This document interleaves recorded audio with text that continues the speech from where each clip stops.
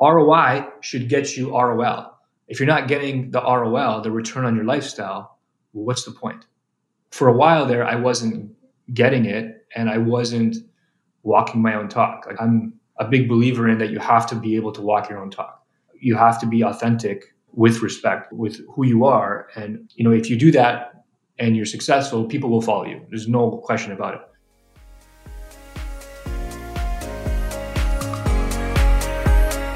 You are listening to the Savvy Real Estate Investor Show, the podcast dedicated to empowering you to invest for your family's future. Listen in to learn about different strategies successful investors use to live their best lives. Whether you are starting out on your real estate wealth building journey or a seasoned investor looking for the next unfair advantage, this is the show for you. Each conversation will help you be more savvy when it comes to understanding how to leverage real estate to achieve your goals and live an extraordinary life. Your host is none other than seasoned investors and power couple, Jose and Khadija Jafferji, founders of the Savvy Real Estate Group, where we have been helping passive investors grow their wealth and getting them one step closer to financial freedom since 2008.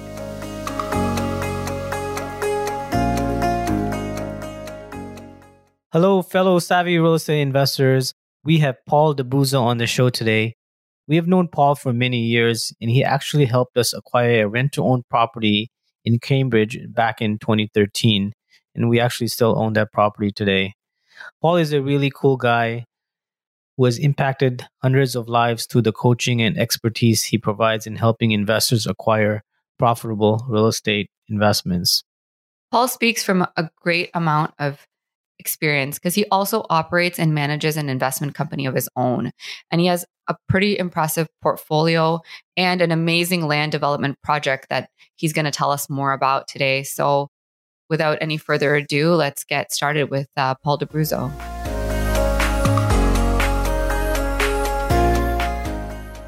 Hey, Paul. Thanks again for being on the show today. Looking forward to having this conversation. So I'm just going to get right into it. A lot of people know you out there and you're part of Rockstar. And I know you're a seasoned investor as well. Tell us a little bit about what a day in the life of Paul looks like right now. What are you up to? Yeah, well, it's nice to see you guys too. Hopefully we can, shake hands and hug in person. Yeah, for sure. So anyway, a day in the life. I mean, we have a young family and, there's kids chasing us and biting our ankles all the time, which is fun and stressful too. So, it's a balancing act between, making sure the business is running and going and growing in the right direction. And, trying to be there for your family too. And, actually enjoy experiences rather than just going through the mundane stuff that everyone's used to. So it's family, work, sleep, and once in a while, Laura and I get out for a dinner or something.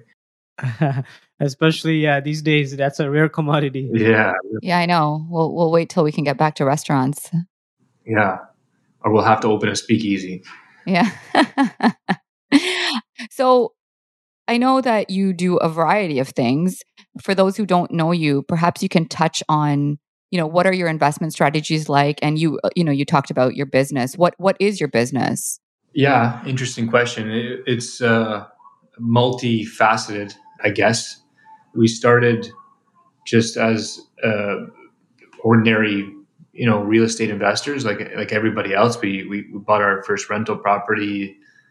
I think it was 2009 or 10, something like that.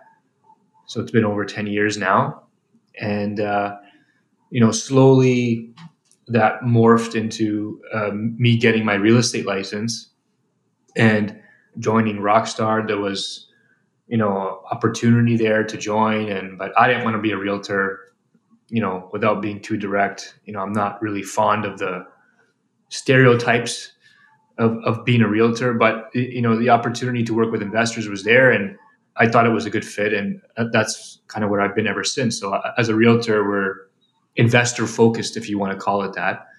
And our business and volume and the amount of clients we work with has grown, every year that we've been in business.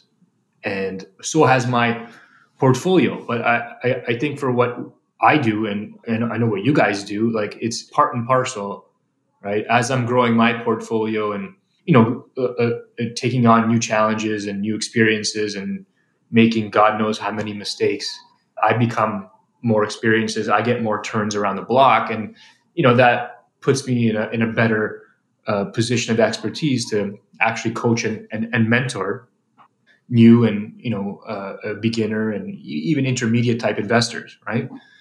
So that's kind of helped me. The building a portfolio has obviously helped my personal life and my lifestyle and my family too, but it's served me in our day-to-day investor focused realtor business.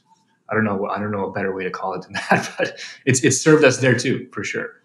And so we manage our rental portfolio. We're now doing developments for this will be the year 3 we're in. So I've built 6 semi-detached projects, all in the Niagara region. And not because I have a love affair with Niagara, it's just that's where the opportunities existed. And we kind of got to know the market and just kind of grew from there. And we bought some raw land also in the very nice community of Fonthill, Ontario. Most people don't know where that is. It's kind of an upscale suburb of St. Catharines, in between St. Catharines and Welland, but really nice. The whole Pelham, Fonthill area, really, really, really nice homes, like estate homes there. So we got some land, in the core, closer to the downtown, that was abutting the local Meridian brand new community center. And the city allowed us, well, not allowed us, but we worked with the city to create a real urban design. Some street towns facing the road, with an interior private road, and behind the private road, another set of slab on grade townhomes, which was unique to the area. When there's all kinds of big single family homes, but they wanted to create some density but do it in a way that lent to the neighborhood and created a facade that was nice and people would want to look at, right? So that was really important. So we designed the land to be 31 lots, basically 30 townhouse lots, and a little 5-unit condo building. And we ended up selling half the land once it was site plan approved to another developer, and we retained 18 townhouses, and we were just finishing building those 18 townhouses. They should be finished. I mean, they should have been finished at the end of this month, but probably the end of February, and hopefully not beyond that. So in the next little while, we'll be complete, and they look fantastic. Wow, amazing. And you know what?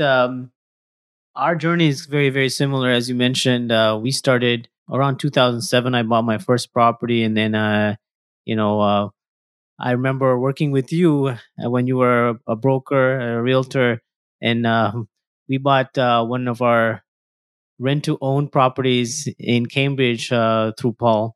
So that was an amazing experience. But yeah, it's you've evolved into so many different aspects of real estate over the 10 plus years that you've been doing this. So congratulations on all your success, and many more to come. Yeah, thank you. I appreciate that. Yeah, it's fun taking on new challenges, right? That's what's nice about this business is, I'm not a how do I say this? I'm not really a 9 to 5, sit at your desk and follow the rules type of person. So it's nice to be in a place where you can apply your own creativity and create results from that. I mean, I think a lot of people crave that too, and they want real estate to be that outlet for them, and that's just kind of what I've been doing. Yeah, that's what I love about real estate is that there's so many different aspects to it. Like you can go into development, you can become a broker, you can become do infill, you can do duplex conversions. There like whatever you get bored, you can move on to the next strategy to challenge yourself. Yeah, the market tends to do that for you. You can't just stick with one strategy forever, especially in our market. I mean, maybe in other markets is different, but in Southern Ontario, you kind of have to adjust yourself, or you get left behind, unfortunately, or you get stuck not doing deals. Yeah, for sure. So You talked a little bit about your development side, which I think we can maybe delve into a little bit more. But in terms of your investments, maybe you can tell us roughly, what does your portfolio look like right now? What are you investing in, or are you buying still, or is it more stuff that you've just held for several years? Yeah, it's a combination of both. I mean, we have, I don't even know, I think we have like 15 or 16 or 17 rental properties. Honestly, I don't know until we get to tax time Yeah. yeah, whatever. It doesn't matter. Are they single families? No, nothing is single family anymore. Anything that was single family, I had one single family actually in Cambridge too, close to the property I helped you guys get. But we sold that a couple of years ago. I think it'd be 3 years ago. That was the first property we ever sold. And then that was the funding to start our first development project. We have any single families we have left, we converted the basements to duplex conversions or to single family homes with legal accessory suites. And we're looking forward to doing 2 garden suites coming up. So we've already set up some of the foundational stuff for that. So the permits will be going in probably later this year for the first one. Where are those, Paul? So those are in Hamilton. So I'll finish answering your question. So yeah, we have a combination of some single family, a lot of small residential multifamily, 2, 3, 4 units. What else?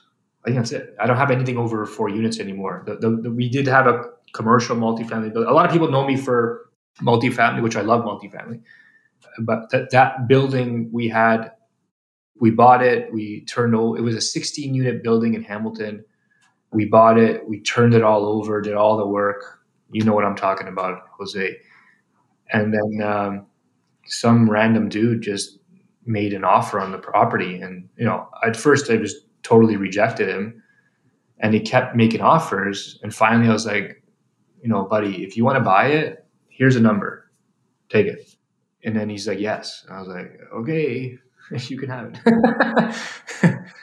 So we sold it like a year and a half later, just from that situation. We made a bunch of money, and then I just went and I took that money and I couldn't find another multifamily. So we just did that big development project that I was just describing to you, the townhouses in Fonthill. So I don't have anything larger anymore. And then it's fun. It is fun, and it's good to, if you have a portfolio, always look to continue to add value to it. So if you can add basement suites and now garden suites, it's a no-brainer. Once you already own the land, like, you're adding units to it is once you factor in the ROI calculation, it's a total no-brainer. We're duplexing or building the accessory suite in one of the basements right now in Hamilton. So in preparation for the garden suite, while my plumber was there, I had him run all the plumbing lines, all the drains right outside. So right through the new egress window, right through the pipe, there's a big pipe. The electrical is running through, the drain is coming up beside it, and the water line is right there, and they're all capped right outside the window well. So when we're ready to build the garden suite, we just have to tap the outside, all the connections we made, and we're done. So I'm looking forward to that. That'll be the first garden suite I do. I mean, it's a brand new strategy for the most part. So it'll be fun. Oh, exciting. Can you talk a little bit more about, I want to get into the development side because that's, I find it personally interesting. Like, how did you come across that project? Like, how did you find it? And obviously maybe share some of the hurdles that you had to go through, because that was your first large scale land development project. Or had you done some infill projects before that, correct? Well, I was in the middle of 2 small infill projects, and then that one came up, and I had just sold the building a few months back, and I was like, you know what, screw it, let's just do it. And I had, made some connections doing my first infill project in the Niagara area with some people who are much more experienced than me in development. And, there was an opportunity to do a deal with one of them, and they're like, hey, I got it. It's here. It's for sale. This is what it's going to look like. And, we projected some numbers. Projecting numbers in developments is like, it's your best guess. But for the most part, everything went good. and we just did it. I was like, screw it, do it. Why not? Right? Thank God we did. For sure. I mean, it's obviously turned out to be an amazing project. What was some of the challenges that you had to go through? Not just in terms of like getting to site plan approval, but perhaps finding the investors and doing the pre-sale, all of that. Yeah. Oh, man, how long do you have? We didn't use any investors for this one. We just bought it out in cash, my partner and I.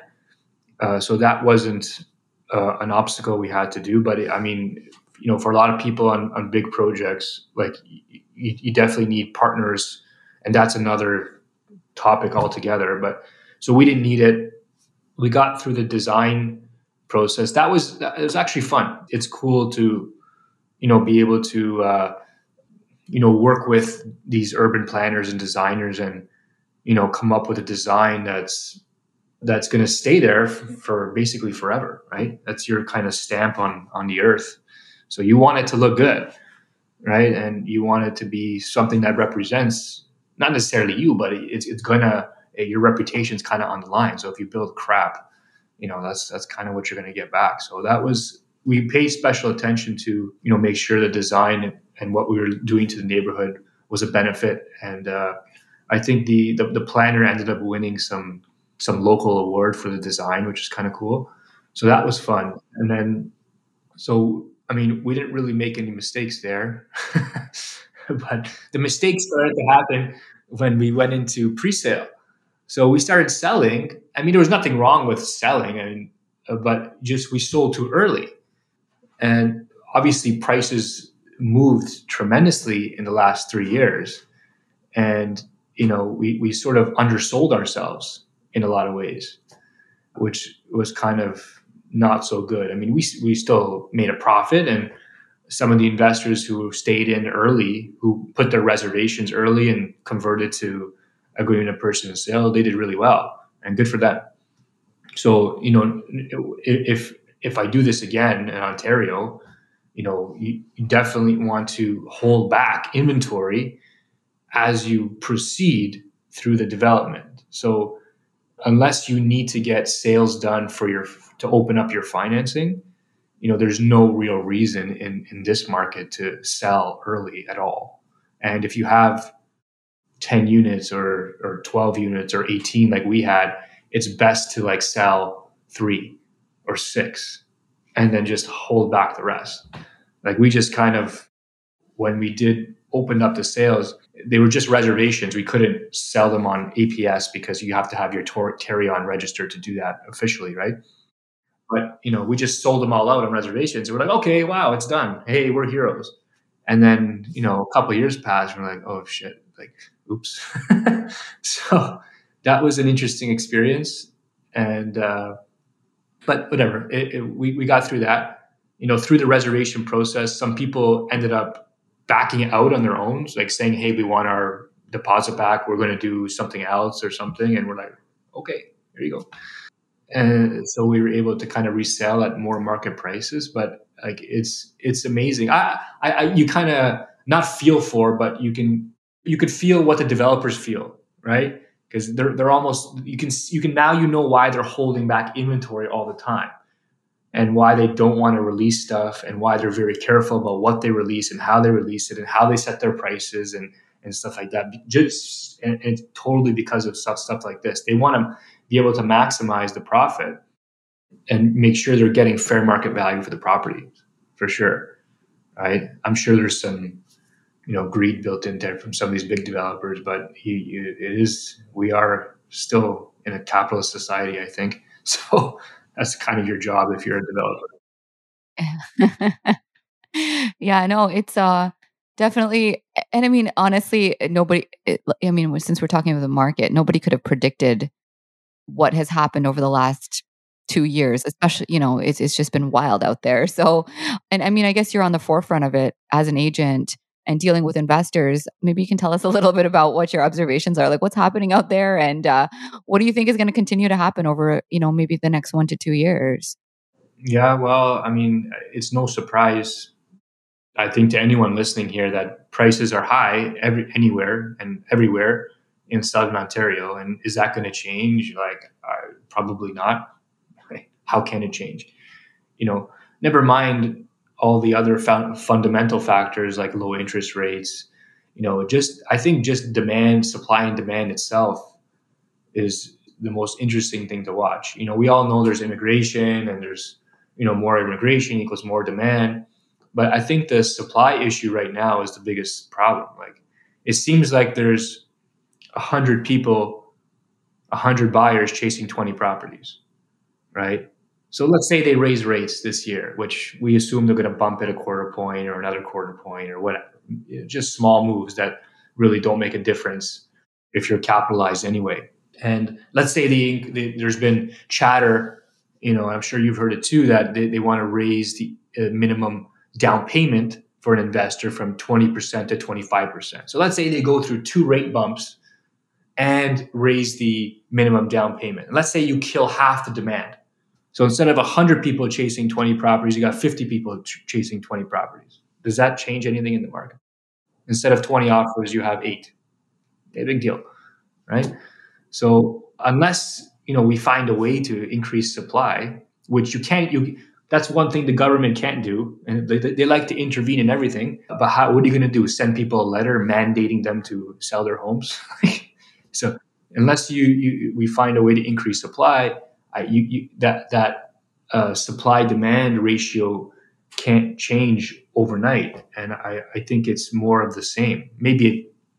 I hope the rate of appreciation slows down a bit, because it's not necessarily healthy for our market to be, at least I think, moving this quickly.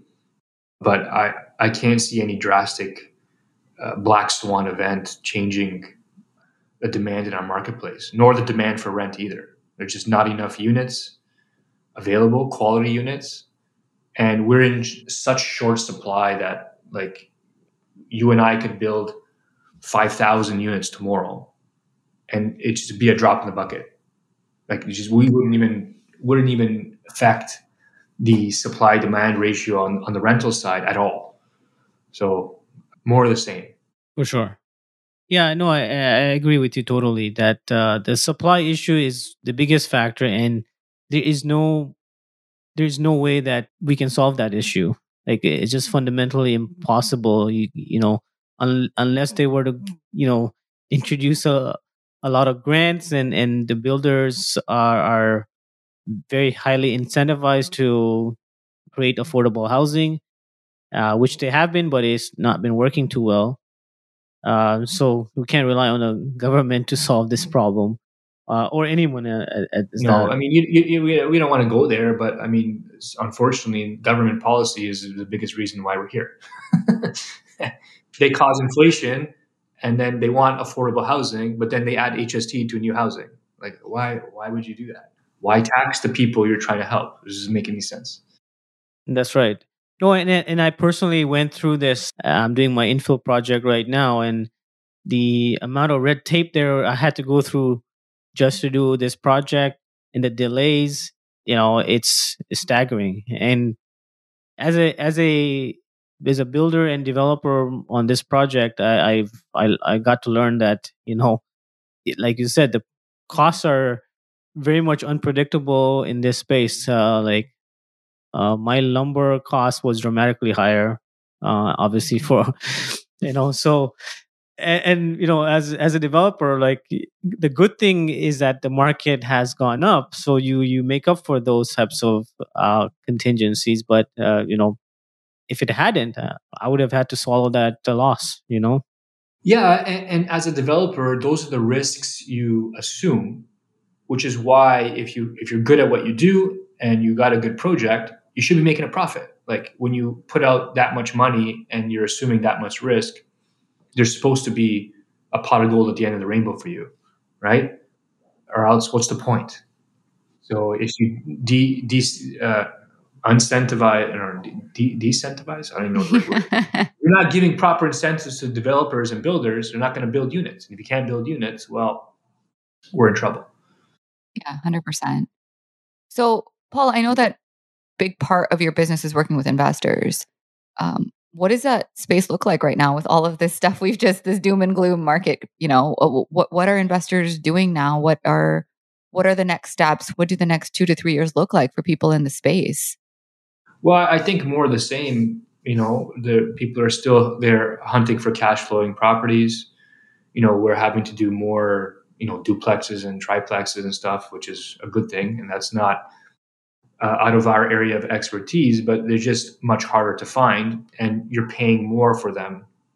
But I mean, and I know you guys understand this, and it's hard for most people who don't have this conversation regularly. It's kind of you are paying more on paper, but the dollars you're using are actually worth less. So what would you rather have? A pile of Canadian dollars worth whatever you think they're worth? Or would you rather take that money and transfer it to equity in this property that's also producing some cash flow? Yep. It's all about, and that's what we're seeing right now is people wanting to, invest in hard assets, right? Because of these inflationary measures that's been introduced right now. Yeah, 100%. So, I read some statistic about how much percentage of the population right now owns a rental property, and it was way higher than I had expected. I can't remember the exact number, so I'm not going to say it, but I was surprised that a large percentage of people are, they've at least got some like a condo or something that's a secondary rental property. So people are, there's lots of media coverage about the market as well, right? Which is driving a lot of investor action. I used to use, I still teach the multifamily class all the time. I used to use the numbers of like 8% approximately of the Canadian population owns rental properties, but I assume that's probably increased dramatically in the last 3 to 5 years. I should probably brush up on my stats too, right? But yeah, I think it starts from a place of choice too, or lack of choice. It's like I have a pile of cash. What am I going to do with it? Do I put it in the stock market? Some people do well in the stock market, but unfortunately most don't. I don't have statistics there, but I say that confidently because if most people did, we'd be having a different conversation right now about the stock market. Do you give it to your mutual fund manager? A lot of Canadians do that. Do you put it into RSPs? A lot of Canadians do that. But look at your results. And some people who are, I'll just say more critically or inclined to do more critical thinking, or let's say looking at their options saying, I have money here, it's not doing anything, or maybe it's barely keeping up with inflation. The stock market's up, the stock market's down. It's almost a zero-sum game. What's left? And you're looking at the stability of our real estate market, and they're saying, what choice do I have other than this? Yeah, exactly. Yeah. So what I wanted to ask you, Paul, is you're a young guy. You started super young. What do you do to work on, your mindset, and how do you continue to sort of motivate yourself to grow and to continue to work as hard as you do? You're in a good place and you have all these properties. What keeps you going every day? It's your motivation changes. I didn't mention before, but like as I was buying my first rental property and shortly after getting my real estate license, at the same time I was also just getting hired to the fire department. So I was actually a fireman. I had gone to college and took in a bunch of courses, and that was my childhood kind of goal, which and ended up retiring early from the fire department, even though I was having lots of fun. I wasn't able to maintain all of that trying to be a fireman, which has its moments. I tell people you're overpaid 95% of the time and severely severely underpaid 5% of the time, which makes up for the rest, right? But it's an interesting experience. I had fun with the guys. You got some camaraderie that hard to match. But I couldn't maintain that, a family, 3 young daughters, being an investor-focused realtor, managing portfolio of rental properties. I'm running out of fingers here. And then, development projects and whatever else I got going on, right? It was challenging. So, I had to give up something and change my business around to make sure that I was reaping the rewards of my portfolio and all the work I've done. Trademark, I'm kidding. But ROI should get you ROL. If you're not getting the ROL, the return on your lifestyle, well, what's the point? What's the point? For a while there, I wasn't getting it, and I wasn't walking my own talk. Like I'm a big believer in that you have to be able to walk your own talk. You have to be authentic, with respect, with who you are, and if you do that and you're successful, people will follow you. There's no question about it. So I wasn't being authentic to myself, and that had to change. So what motivates me, I want to be there for my family. What's the point of earning more money if I'm working 12 hours a day and I don't even know what the hell's going on with my own family? It doesn't make sense, right? So the business has to be symbiotic, and that motivates me a lot to make sure I'm there and to just provide for my kids. I don't know. It seems very simplistic, but I don't know. Having all these kids kind of changed me. We just bought a new house in Oakville, and I didn't sell my old house on purpose, because I'm like, man, if I'm here, if I continue to live in Oakville, where are my kids going to buy a house?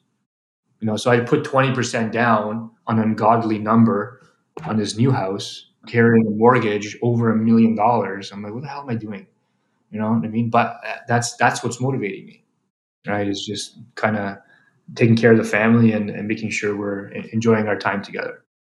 Yeah, for sure. And I think that is what it is, right? Jose and I talk about this all the time, that it's real estate has really allowed us to create a lifestyle for ourselves. When people talk about real estate, nobody really talks about the money. It's not like we sit down and say, "Oh yeah, like we made this much on." I mean, like you said, there has to be that pot of gold for you to feel that reward and to create that lifestyle. But ultimately, it's a lot about the freedom that comes with it, right? The lifestyle freedom, the freedom to have the time with your family and to have the financial freedom to do it without stress. Yeah, and it's you're right, absolutely, and it's hard for people who are entrepreneurial like yourselves.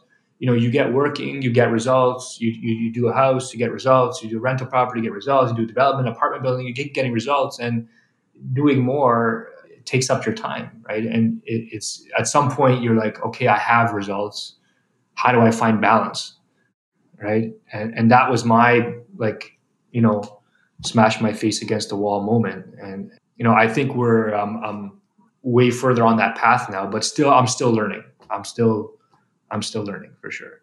I wanted to ask you, has there been any people or mentors that you've looked up to or learned from to get to where you are, since you have been doing so many variety of different strategies and throughout your whole career? There hasn't been one single person, really just kind of learning from everybody. I learned from you guys. I watch what you're doing. I'm like, huh. I mean, Jose and Khadija are not stupid people. I mean, they must know what they're doing.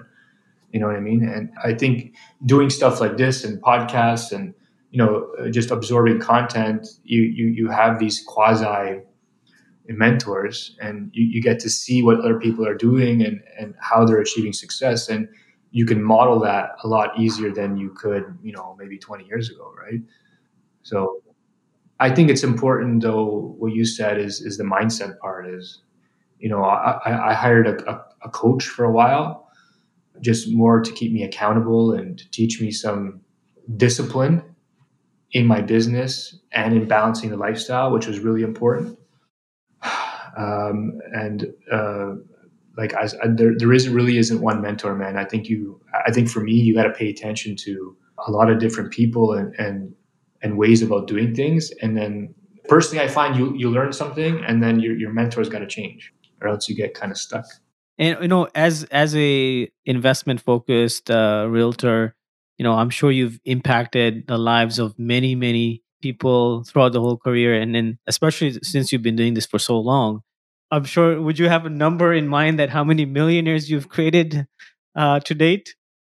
Because you know what I mean, it's all about, like, you've greatly impacted the lives of many people in a positive way, and so I wanted to give a big congratulations to you for that, because I know that's part of your mission, is to help people, build wealth, and you're a big part of that.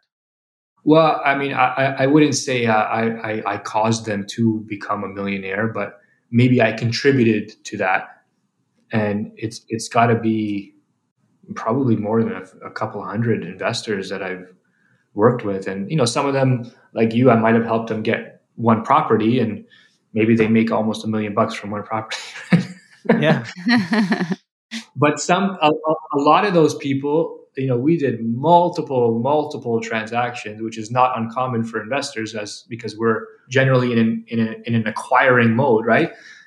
And yeah, I'd say maybe half of them we've done 2 to 3 transactions at least. And yeah, I never kept track of something like that, but it's got to be up there for sure.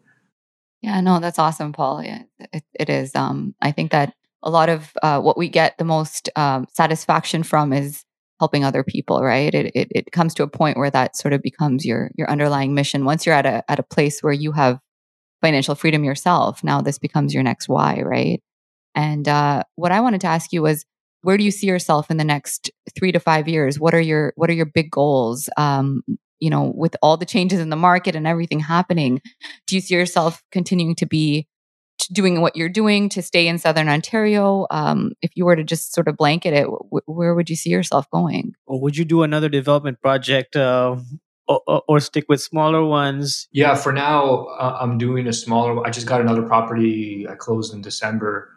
It's actually a triplex, the ugliest triplex you've ever seen, but I can carve it into 4 lots. Like sever the lot? Yes, while maintaining some rental income, which is fantastic. So I jumped on that one right away. And there's a couple others I'm looking at, all off-market stuff, and I'll get them because they're infill type projects, and they're no-brainers. Like, both of them we can keep the house and sever a lot beside it. So it's, for your listeners who don't understand what that means, I'm buying a house and there's either a lot behind it or a lot beside it. There's extended a bigger piece of land behind it or beside it where we can sever that lot and use that lot to build something else. So if you buy the house and you sever the lot, and the house can be turned into a rental property or can be rented as is, and it's self-sustaining, it's a total no-brainer of a deal. So I'll do those all day. And yeah, would I do another larger one in Ontario? Yeah, I would, if it meets the right criteria. But I think the important thing is, as the world's changing, and I see, I'm no philosopher or anything, but it's just, everything's changing so fast. I just want to be, number one, I just want to continue to be a student of the marketplace. I'm learning about the cryptocurrency space, which is tremendous. And I think if you're not learning about that, you're absolutely crazy, especially if you've made some money in real estate. I mean, you got to be able to maintain the value of the money you've made. So keeping it in dollars may or may not help you. So I'm learning about the cryptocurrency space. I'm trying to be a student of the market. We have some properties outside in the Caribbean already, and we know that market really well. But it's we're probably going to try and learn some markets in the U.S. I'm getting my European passport. Probably not hard to tell that my family hails from Italy, so. We're getting our passport there. I may or may not buy a property there too. So we're expanding, but trying to be students at the same time, because I think in 5 years from now, we're not going to recognize the market at all here or anywhere. That's my bold prediction. Yeah. So, we're just coming to a close right now. What is there one quote or saying that you live by and that has, led you to be successful in business and in life? You got me. You can say more than one. I would have like 4. So. Yeah. I used to have like a little, on my Mac, like the text edit, like little things, and I used to pop them in there. I don't even know where that file is now. But a good one is, how you do anything is how you do everything.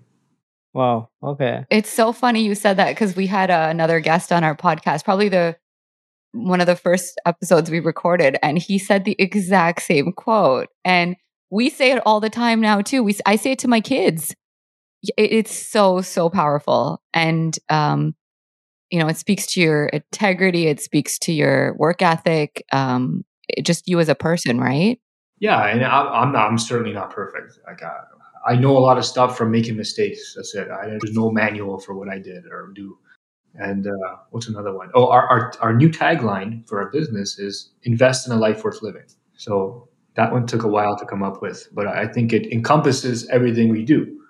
And I got to find a way to trademark ROL, return on lifestyle. Yeah. Yeah, no, that one's really good too. And it's interesting to have these conversations with, a lot of our guests.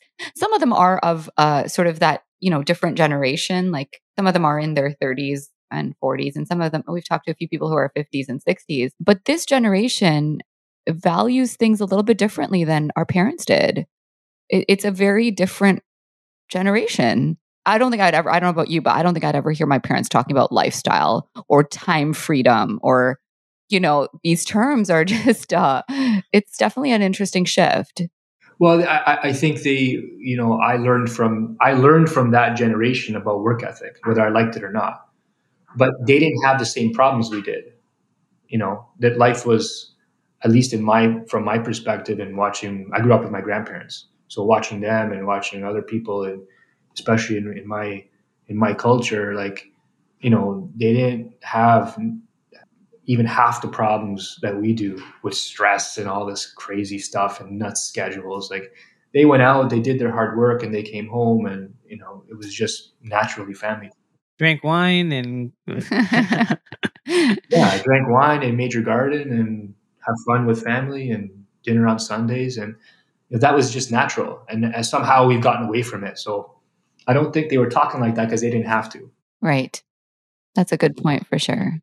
I mean this in a positive way, but I almost feel sorry for the generation that's come after us. Oh, I say that all the time. It is scary. Like, whoa. Even what the kids are going through right now, right? During this time, it's hard to watch as a parent. I don't know if you feel that way, but we certainly do. I'm holding my tongue. You don't even get me started. Yeah, it's sad. And that, that we went to Florida last year after they closed the school for the third time. I just booked a flight. While my wife was talking, I'm like, yeah, booked. Pack your stuff. We're out. Yeah. And a one-way ticket, just to Fort Lauderdale. I booked an Airbnb for 3 days, and we ended up staying and just running around Florida for 6 weeks. Wow. So, and landing there, not that Florida is this exotic place, but it was just like, what a breath of fresh air. Like, just like that, just air, like your shoulders just drop. You're like, oh, wow. Hey, how are you? Nice to see you. Nice to meet you. Where are you from? Everybody's smiling. What's going on here? What are we doing wrong? Hey, your kid's going to school? Oh man, that's amazing. I'm sure you know where I'm getting at. But, that's another discussion for another time for sure. But I definitely I think that I agree with you 100%, and it's definitely a hard time to be here. But it's good to hear that we're making the best of it, continuing to motivate ourselves to do the best we can to impact the world in whatever way we can, and really just to live the best life that we can under the circumstances. Yeah, that's all you can do, really, and you just have compassion and you just make the best of what you got in front of you. But in the end, ultimately, the choice is yours. And it dawned on me that, like, I love Canada. I grew up here. I have nothing but good things to say about this place. But it's changed a little bit, and you got to change with it, or you got to do something about it. It's just no emotion about it. But you guys were born here? No, we weren't. Our families are from Tanzania in East Africa. Yeah, I remember somewhere in Africa there. Yeah, but I was born here, but I was the first one born here. Like, I don't owe this place anything. My DNA is thousands of years somewhere else. Like, if I want to, and I can't sit here and complain, is what I'm trying to say. You either do something about it or move your family somewhere else that you like. That's what my parents and grandparents did. Why can't you? Right? So I don't want to sound like a complainer and this and oh my God and stuff like that. I mean, we're in control of our own destiny here, and you got to make the best of it one way or the other. Yeah, for sure. I mean, ultimately, either you can complain about it or you do something about it. And, that's why personally we've been looking at more opportunities in the US right now as well, as you may know, just because the way the market conditions are here and political landscape isn't as business friendly. So, we decided to make the shift. Yeah. I saw some of that. I'm waiting for the hookups, man. You guys, anytime. Well, thanks again, Paul. It was honestly a nice catch up and a really good conversation. So thank you again for your time. We'll put it in the show notes. But if people do want to get in touch, what's the best way to reach you? Yeah, you can just visit my website, my www.pauldabruzo.com. I guess you guys will put a link there. You can get a hold of me through there. There's some resources if you're an investor or an aspiring investor for you to download and use, and that'll really help you there. And we can stay in touch by joining my newsletter or finding me on pretty much any social media site. Our YouTube channel is Expert Investor Academy. We do spend some time curating some nice videos if you want to check us out there too. But I appreciate the invite. It's always nice to talk to you guys. I do respect tremendously what you guys do. You guys are hustlers. So I'm learning from you guys too. Oh, yeah, thanks, Paul. Yeah, no, we really appreciate your time, and hope to catch up with you soon in person. Yeah. See you guys. All right. Take care.